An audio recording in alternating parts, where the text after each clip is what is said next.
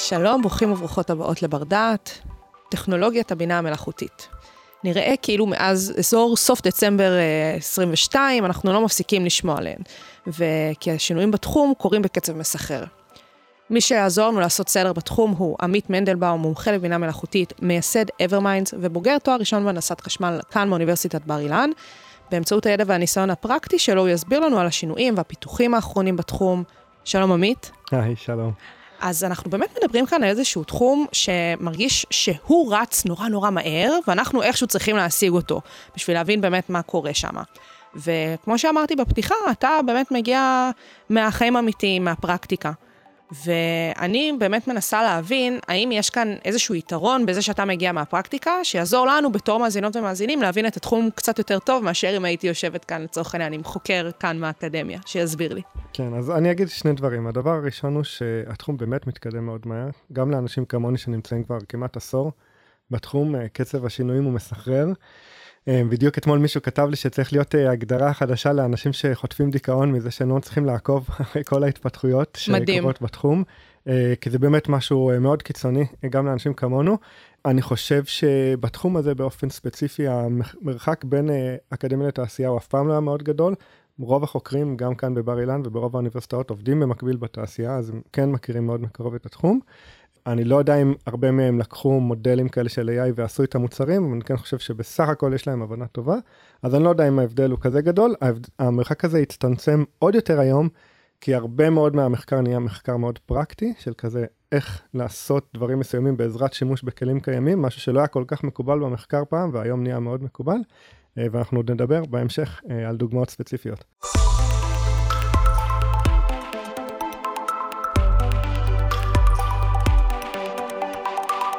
עמית, אתה אמרת שאתה בתחום בערך כבר 10 שנים. איך הגעת להתעסק ובאמת לפעול בכל הדברים של הבינה מלאכותית? כן, אז האמת שסיפור מעניין. עשיתי פה תואר ראשון בהנדסת חשמל בבר אילן, עבדתי גם כסטודנט וגם אחרי התואר בחברת אינטל, כמה שנים בתחום של חומרה.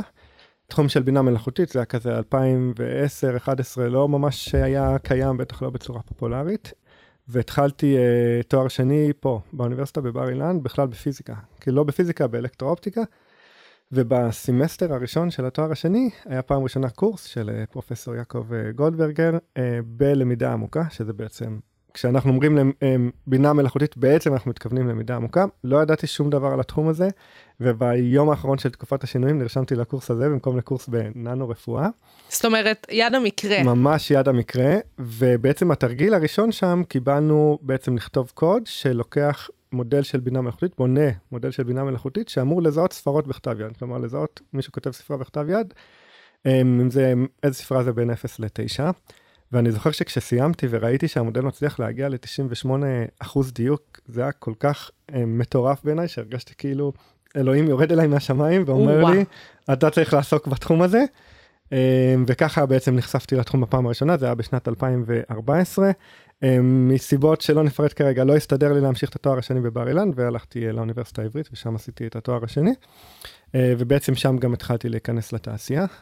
באמצע התואר השני הצטרפתי כעובד ראשון לסטארט-אפ בשם אימיוביט, סטארט-אפ מאוד מעניין, שמפתח כלי בינה מלאכותית לבתי זיקוק, לטובת אופטימיזציה של כל תהליך הייצור והזיקוק.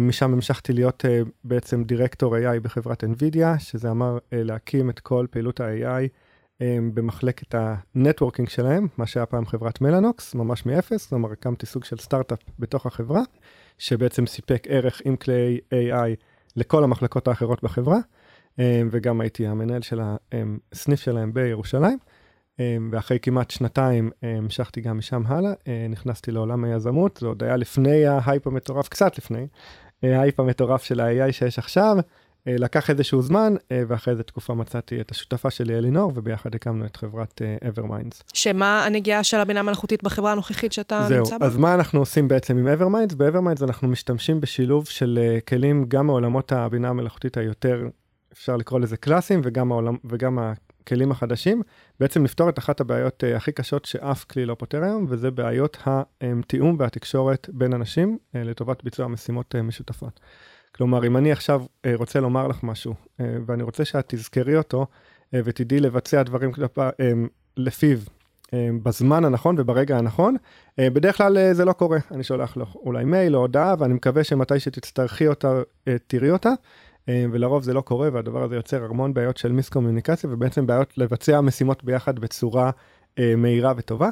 מה שאנחנו עושים בעצם בשימוש של כלי בינה מלאכותית, אנחנו יודעים לזהות בכל רגע נתון מה את עושה כרגע, בעבודה, במחשב, בטלפון שלך, ובעצם להקפיץ לך פרטי מידע חשובים ורלוונטיים שאנשים אחרים שלחו לך, ושהם רוצים שתראי באותו הרגע. כלומר, במובן מסוים לדמיין כאילו האנשים הכי חכמים שעובדים איתך, יושבים איתך על המחשב שלך, ובכל רגע נתון בעצם עוזרים לך לעשות את העבודה שלך טוב יותר. מדהים, אז זה באמת הסיפור של איך אתם לוקחים את הכלים האלה ומנסים באמצעותם לייצר טכנולוגיות חדשות, כן.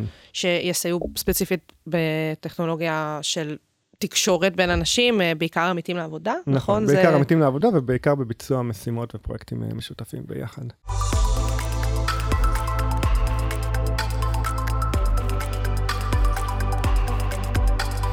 עכשיו, אתה באמת מדבר על החשיפה שלך לתחום בצורה באמת פרקטית אז ב-2014, אבל הבינה המלאכותית לא התחילה ב-2014. נכון. אנחנו מדברים על מתי, אם אנחנו רוצים לתפור נקודה לציר הזמן. זה מאוד תלוי את מי שואלים, אבל בעיקרון התחום התחיל קצת בשנות ה-80-90, למעשה הרבה מאוד מהדברים שעליהם בנויים היום הטכנולוגיות כבר התפרסמו בשנות ה-80 וה-90 על ידי כמה חוקרים, 3 מהם קיבלו את פרס טיורינג לפני כמה שנים, שהוא המקבילה של נובל במדעי המחשב, אבל לא באמת מצאו לזה אז שימושים פרקטיים. מה שקרה בשנת 2012, התפרסם מאמר חדש, שוב על ידי אחד מהחוקרים אז, ג'ופרי הינטון, שעוד נדבר עליו בהמשך הפודקאסט, ואיליה סוצקובר, שהוא אחד מהמנהלים של OpenAI, גם חברה שעוד נדבר עליה בהמשך. התפרסמו איזה מאמר שבעצם בפעם הראשונה לקחו איזושהי משימה שהיא יחסית מורכבת, של לקחת המון תמונות ולזהות מה יש בתמונה מתוך אלפי מחלקות, והשיגו תוצאות שהיו ממש בהפרש עצום מכל מה שהיה עד אז, ופתאום התחום הזה התפוצץ מחדש. למה זה קרה? חוץ מזה, בעצם שני דברים מאוד חשובים קרו. אחד, כמויות הדאטה שיש לנו היום, תחשבי על כל הסרטונים שיש ביוטיוב, על כל התמונות שיש באינטרנט, כל הטקסטים שנכתבו, פתאום נהיה המון מידע, והרשתות האלה, הלמידה עמוקה, כשאנחנו בעצם אומרים AI, אנחנו מתכוונים למידה עמוקה, צריכות הרבה מאוד דאטה. הדבר השני שקרה הוא בעצם חברת NVIDIA, שעד אז הייתה חברה שמייצרת כרטיסים גרפיים למשחקי מחשב, והייתה אחת המצליחות בתחומה, פתאום גילו שהיכולות עיבוד של אותם כרטיסי מסך מאוד טובים ליישומים של בינה מלאכותית. זאת אומרת, איזשהו פיתוח שכבר קיים בשוק, הבינו שיש לו דרך שאפשר לעשות בו שימוש, וספציפית לסיפור של הבינה המלאכותית. כן, בדיוק, ושילוב של שני הדברים האלה ביחד גרם לפריחה מחודשת של תחום, שהיה בעצם סוג של קפוא משנות ה-90, ופה צריך לומר, מאז ועד היום, התחום הזה לא ממש דאח. כלומר, יש המון חברות בינה מלאכותית שכבר פועלות חלק מהם למעלה מעשור, שעושות דברים מאוד מיוחדים, כמעט בכל דבר שאנחנו עושים היום יש כבר בינה מלאכותית, בין אם זה המנוע חיפוש של גוגל, המלצות שאנחנו מקבלים בנטפליקס או באמזון, דברים שקשורים תיוג של הונאות, ניסיונות הונאה, דברים בעולמות הסייבר. כלומר, התחום הזה הוא חם מאוד ועובד היטב. מה שקרה בעצם בחצי שנה האחרונה, זה שהדבר הזה פתאום נהיה נגיש להמונים.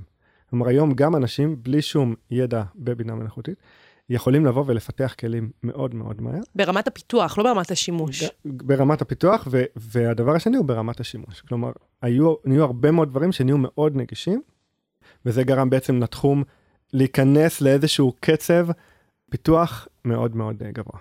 אז אם אנחנו באמת מדברים על איזושהי התפוצצות של החצי השנה של סוף 2022 ועד מועד ההקלטה שלנו, אז אי אפשר שלא להזכיר את הטכנולוגיה, או הטכנולוגיה, אם אני ארצה להיות יותר מדויקת, שזה בעצם ה-Chat GPT.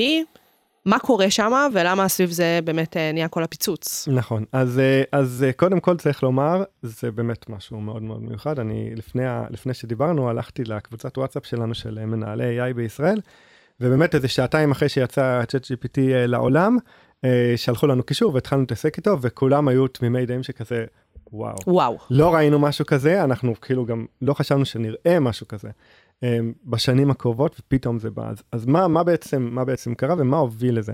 אז בגדול ב-2018, כמה חוקרים מאוד מצליחים מחברת גוגל, פרסמו מאמר שנקרא Attention is all you need, שבעצם מציג לעולם ארכיטקטורת AI חדשה שלא הייתה קיימת הזאת, שנקראה טרנספורמרים, כן, כמו רובוטריקים, ובעצם היא היוותה את הבסיס לכמעט כל מה שאנחנו רואים היום. זה לא קרה מיד, כלומר, הטרנספורמרים האלה כן בכל העולמות של נגיד תרגום וייצור של טקסט והבנה של טקסט, כן לקחו כבר אז את כל העולם המחקרי בסערה, אבל אנחנו לא שמענו על זה, לאט לאט התחילו על גביהם לבנות מודלים. אז ביוני 2020 בעצם הוציאו חברת OpenAI, מודל שנקרא GPT-3, מן הסתם היו לפני זה גם GPT-1 ו-2, שהיו פחות מעניינים בהרבה מובנים, למרות שבתוך הקהילה המחקרית כן היה להם אימפקט מאוד גדול. GPT-3 היה המודל הראשון שהצליח לייצר טקסטים ארוכים מאוד וקוהרנטיים, שקשה להבדיל בינם לבין מה שבני אדם כותבים. אנשים לא זוכרים אולי, ואולי זה גם היה בכיף קצת יותר מצומצם, אבל היה הרבה מאוד כזה באז תקשורתי, גם שהגיע לקהל הרחב, בעקבות הדברים האלה, הרבה דוגמאות מאוד מאוד מעניינות של המון טקסטים, חלקם הומוריסטים, חלקם עובדתיים, צריך לומר. לא היה לזה בסוף הרבה אפליקציות, המודל עדיין לא היה מספיק טוב כדי באמת להשתמש בו במוצרים.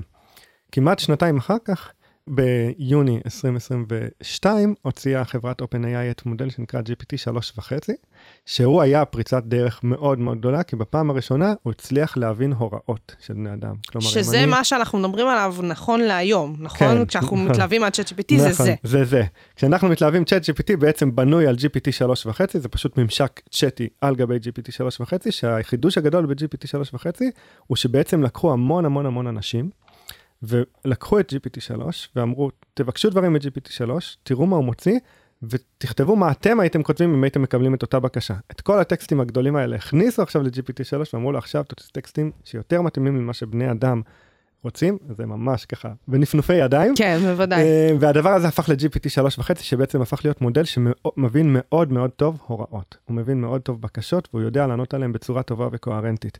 OpenAI, כשהם הוציאו את המודל הזה, הם חשבו שמישהו הולך לבוא ולפתח ממשק צ'אטי סביב הדבר הזה, ובעצם לגנוב להם את התהילה, אז הם מהר בשבוע של עבודה, הוציאו ממשק שנקרא ChatGPT, הם לא חשבו שיהיה לזה כזה אימפקט, הם פשוט עשו את זה כדי שאף אחד אחר לא יעשה את זה, וכמובן, מה שנקרא השאר היסטוריה, אחד המוצרים באמת הכי מטורפים שיצאו, מבחינת כמות משתמשים, מגיע ל100 מיליון משתמשים תוך חודשיים, כשאפליקציות מאוד מאוד פופולריות מתחרות כמו אינסטגרם או טיק טוק, לקח להם הרבה יותר זמן מזה, אז זה נחשב עד היום אפליקציית הווב הכי מצליחה בהיסטוריה, מבחינת המהירות, וגם מבחינת השימוש. בכמה חודשים האחרונים יצא מודל חדש, שנקרא GPT-4, ו-GPT-4, יש פה מחלוקת, לדעתי, או קפיצה עוד יותר גדולה, מאשר הקפיצה שהייתה בין GPT-3 ל-GPT-3.5.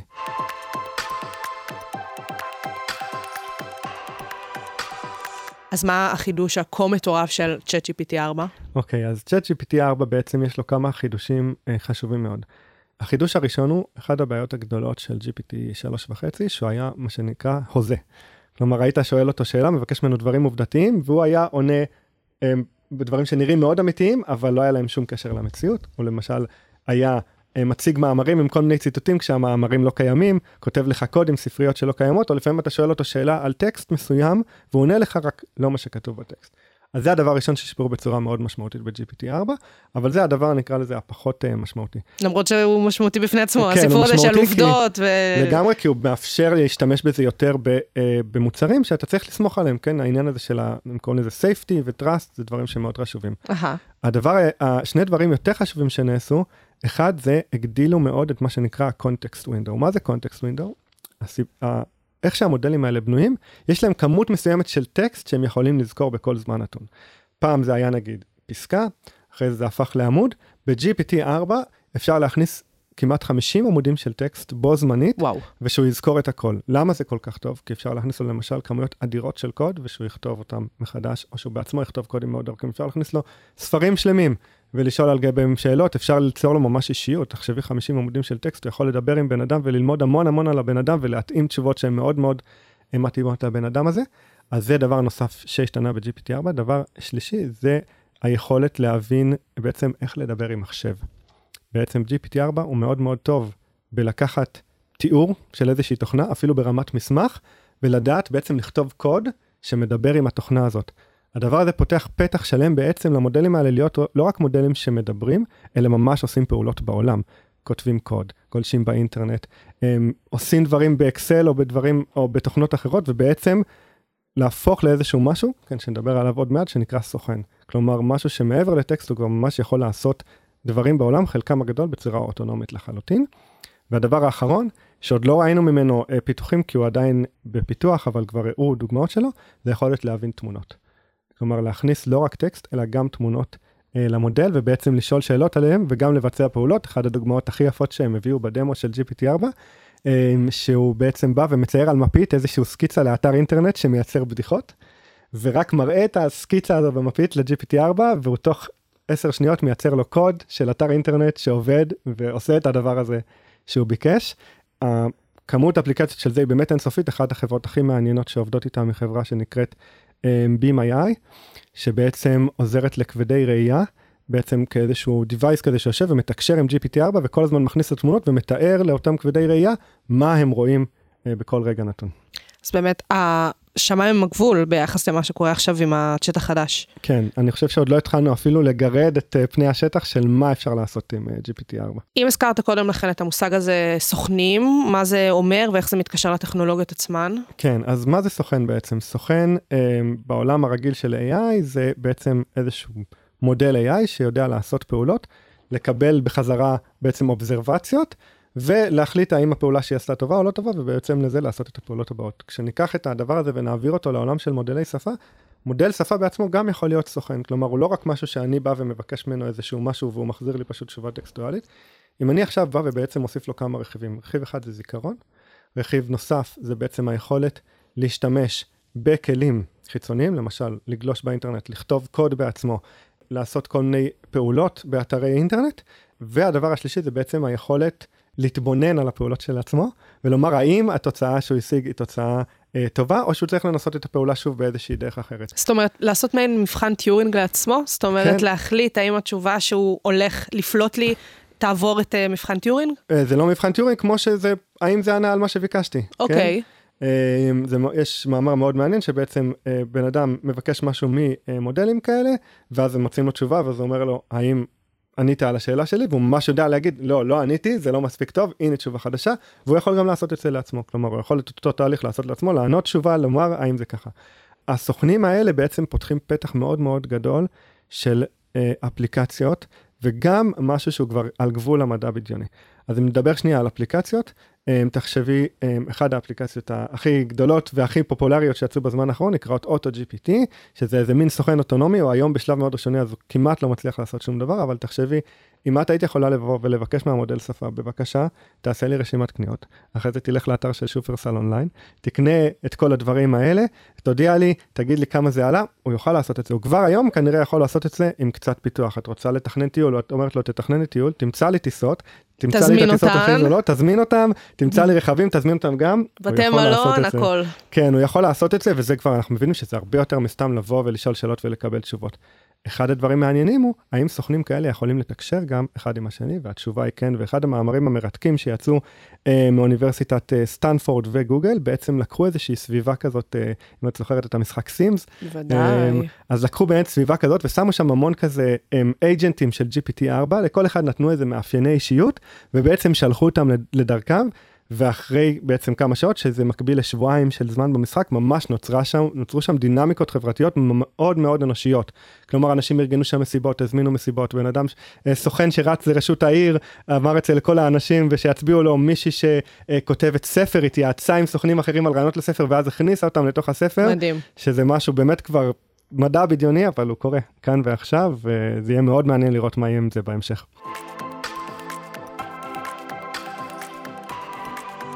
עד עכשיו דיברנו באמת על כל מה שקשור לפיתוחים הטכנולוגיים של בינה מלאכותית, בהקשרים של השפה, אבל באמת בחודשים האחרונים, מאז סוף 2022, אנחנו רואים טכנולוגיות נוספות בכל מה שקשור למחוללי תמונות. נכון. מה קורה שם? אז באמת, OpenAI, כשהם הוציאו את GPT, הם הוציאו גם את דלי, שהיה איזשהו מחולל תמונות, בעצם אתה כותב טקסט, מקבל תמונה, זה היה נחמד, לא נתן תוצאות כאלה מעניינות, הם הוציאו את דלי 2 שכבר היה יותר מעניין, ומאז התחום הזה רץ בקצב מסחר, היום החברה ששולטת בשוק, חברת מידג'רני, שהוציאו את מודל 5.1 לאחרונה, שהוא כבר מודל שמייצר תמונות ברמה שלא ניתן בשום דרך לדעת שזה לא תמונות אמיתיות. באמת תמונות מדהימות, שרק היצירתיות האנושית היא הגבול שלהם, ממש ממש מיוחד, שכבר היום מתחיל לשמש בתי אופנה ומעצבים, ולהחליף דוגמנים אמיתיים ודוגמנים מעשי בינה מלאכותית, וזה התחום של התמונות, תחום שגם מאוד התפתח לאחרונה, תחום וידאו, חברה היום ששולטת בתחום הזה, חברת runway, שלמעשה לפני שבוע הוציאו את הפרסומת המלאה הראשונה, אני חושב שזה היה לחברת פפסי, שנוצרה לגמרי על ידי בינה מלאכותית. את תראי אותה, היא לא נראית כל כך טוב, אבל היא בהחלט מרמזת על הפוטנציאל העצום. תחום נוסף, תחום האודיו. אם אנחנו רוצים לקחת קול של בן אדם, ובעצם לגרום לו לומר איזה טקסט אחר שאנחנו רוצים, זה כבר שם, מספיק לי לדגום 4 שניות של קול של מישהו, ובעצם להפוך, לגרום לו להגיד מה שאני רוצה. כן, לפודקאסט שלם, חברת 11 Labs, היא החברה ששולטת היום בשוק. ואיך כל הפיתוחים האלה משפיעים עלינו? כן, אז כבר היום יש השפעה מאוד מאוד גדולה, וזה אגב אחד הסיבות שרוב האנשים חושבים שזה לא עוד הייפ, כמו ההייפ שהיה סביב בלוקצ'יין למשל, או המטאברס, כבר היום יש השפעות ענקיות. לפי מחקרים מסוימים, למעלה מ-50% מהקוד שנכתב היום בעולם, כבר נכתב על ידי כלי בינה מלאכותית. מעל 50%. מעל 50%. OpenAI בעצמם אמרו ש-80% מהקוד שמשמש אותם למודלים חדשים, נכתב על ידי מודלים קודמים שלהם. אני יכול להעיד באופן אישי, שזה חוסך לי עשרות שעות של עבודה, כל שבוע. זה בתחום הפיתוח, אבל כמובן שזה לא נעצר רק שם. יוצרי תוכן, מעצבים, משתמשים כבר היום בכלים של מידג'רני ו-ChatGPT כדי ליצור תכנים טקסטואליים וכדי ליצור תמונות, המון תמונות שאנחנו רואים לצד בלוג פוסטים או לצד כל מיני פוסטים באינטרנט, רואים שהם נוצרו על ידי מידג'רני. אני מאמין שזה ייכנס לתעשיית האופנה והעיצוב והאדריכלות ממש בקרוב. זאת אומרת, הם יוצרים את התוכן ובמובן מסוים גם לוקחים משרות לאותם אלו שיצרו תוכן. ויש לא מעט מעצבים. זה אגב אחד נגיד התהיות שהיו עכשיו לגבי חברת פייבר, הרבה מהאנשים בעצם שעובדים שם מוחלפים יחסית בקלות על ידי בינה מלאכותית, והייתה שאלה האם זה ישפיע עליהם לטובה או לרעה, אנחנו לא יודעים, אז כן, יש לא מעט אנשים שעכשיו צריכים להבין מה הם עושים, זה משפיע מאוד על תחום החינוך, הרבה בתי ספר מחליטים או לאמץ את התופעה הזאת, או לנסות להילחם בה. אני באופן אישי יכול להעיד שכשעשיתי קורס במכללת הדסה, היה זוג סטודנטיות שהגישו לי פרויקט שהיה נראה בסיכוי מאוד סביר שנכתב על ידי ChatGPT, לא פסלתי אותו, כי אני נותן להם את חזקת החפות, אבל אנחנו נראה המון דברים כאלה, וזה יהיה שאלה טובה, איך בעצם מתמודדים, האם החינוך צריך לעבור שינוי משמעותי.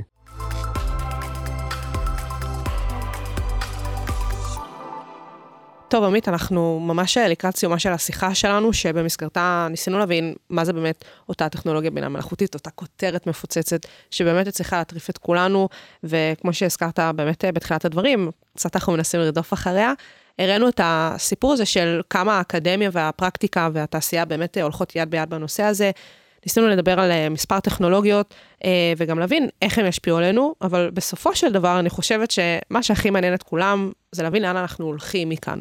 כל אותם סרטי מדע בדיוניים, זה מה שהולך לקרות לכולנו. אנחנו יכולים לנחש, יש פה איזה חלק של עתידנות שאנחנו יכולים לדבר עליו? אז זו שאלה מצוינת, ואני חושב שצריך לחלק פה בעצם, נקרא לזה, לטווח הקרוב ולטווח הארוך. בטווח הקרוב אנחנו כבר נראה שינויים מאוד מאוד משמעותיים. הראשון הוא אולי טכני, אבל בעיניי מאוד משמעותי, כל התקשורת שלנו עם תוכנות ומחשבים, תהפוך להיות תקשורת מבוססת שפה טבעית. אנחנו נבקש דברים ונקבל אותם בחזרה, יהיו לנו עוזרים אישיים שמחוברים לנו לאוזן, שיודעים מה אנחנו עושים ויכולים לעזור לנו בהמון דברים. כל התחום של יצירת תוכן הולך להשתנות ברמה שיהיו דברים שלמים שהיום דורשים $100 מיליון, ובן אדם יוכל ליצור אותם בבית לבד. הרבה משרות בסכנה.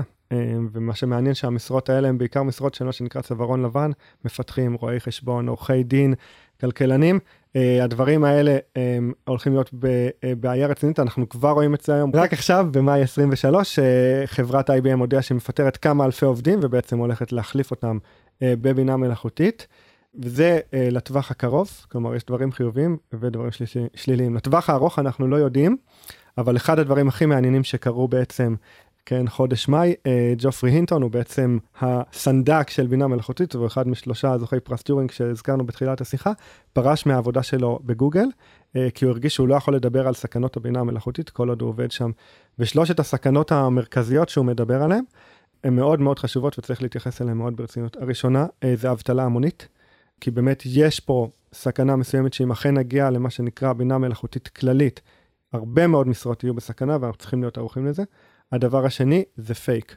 כל העולם של פייק ניוז יהיה הרבה יותר חמור, אם אנשים יכולים לחכות את המראה שלי ואת הקול שלי, קשה מאוד כבר להבדיל בין מה קורה למה לא קורה. זאת אומרת, עד היום אנחנו יודעים שזה קיים, כן. אנחנו לא מפסיקים לדבר על פייק ניוז בשנים האחרונות, ואתה רק בעצם בא ואומר, זה הולך להחמיר. זה יחמיר מאוד, אין לי ספק לצערי, והסכנה השלישית היא שנשמעת אפוקליפטית, אבל כשהיא באה מחוקר כמו ג'ופרי אינטון, זה באמת הסכנה של המכונות שיבואו ויחסלו אותנו, והוא לדעתו, הוא לא חושב שצריך לעצור את הפיתוחים, אבל הוא חושב שצריך להתייחס לאספקטים החברתיים והכלכליים והבטיחותיים, בצורה הרבה הרבה יותר משמעותית ממה שעושים היום, כי בעצם נכנסנו לאיזה סוג של מרוץ חימוש, שיש כל כך הרבה כסף בתחום הזה, והרבה חברות הסירו את הרסנים שלהם מלפני, ובעצם רק רצות לעבר הפיתוח הבא, ולדעתו ולדעת לא מעט אנשים רציניים בתחום, חייבים להיות הרבה הרבה יותר זהירים, ולשים לב הרבה יותר טוב לכל ההשלכות. אנחנו תמיד יודעים שהסיפור הזה של טכנולוגיות שמתקדמות זה משהו שהאנושות לא יכולה לעצור, ופה במקרה הזה זה כמובן מאוד מאוד מאוד ניכר, וכמו שאתה אומר באמת בסוף הדברים האלה, אנחנו צריכים להבין איך לאמץ את זה, ולא איך לגרום לדברים האלה באמת להשפיע לרעה על האנושות כולה. זה הולך למחוזות הללו. כן, אז אני חושב שאם יש משהו אחד שהייתי רוצה שאנשים יצאו מהשיחה הזאת, זה שאי אפשר לעצום את העיניים, חייבים להיות מאוד מאוד מודעים למה שקורה.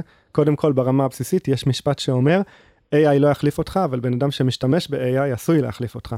אז לדעת להכיר את הכלים האלה, לדעת לאמץ אותם ולהשתמש בהם, כדי לעבוד יותר טוב ולעשות דברים שלא חשבנו לפני, אבל גם להכיר מאוד מאוד טוב מה הסכנות, מה הדברים שאנחנו יכולים להיות חשופים עליהם, ובאופן כללי להישאר מעודכנים וסקרנים. עמית מנדלבאום, מומחה לבינה מלאכותית, מייסד Everminds, המון המון תודה. תודה לך.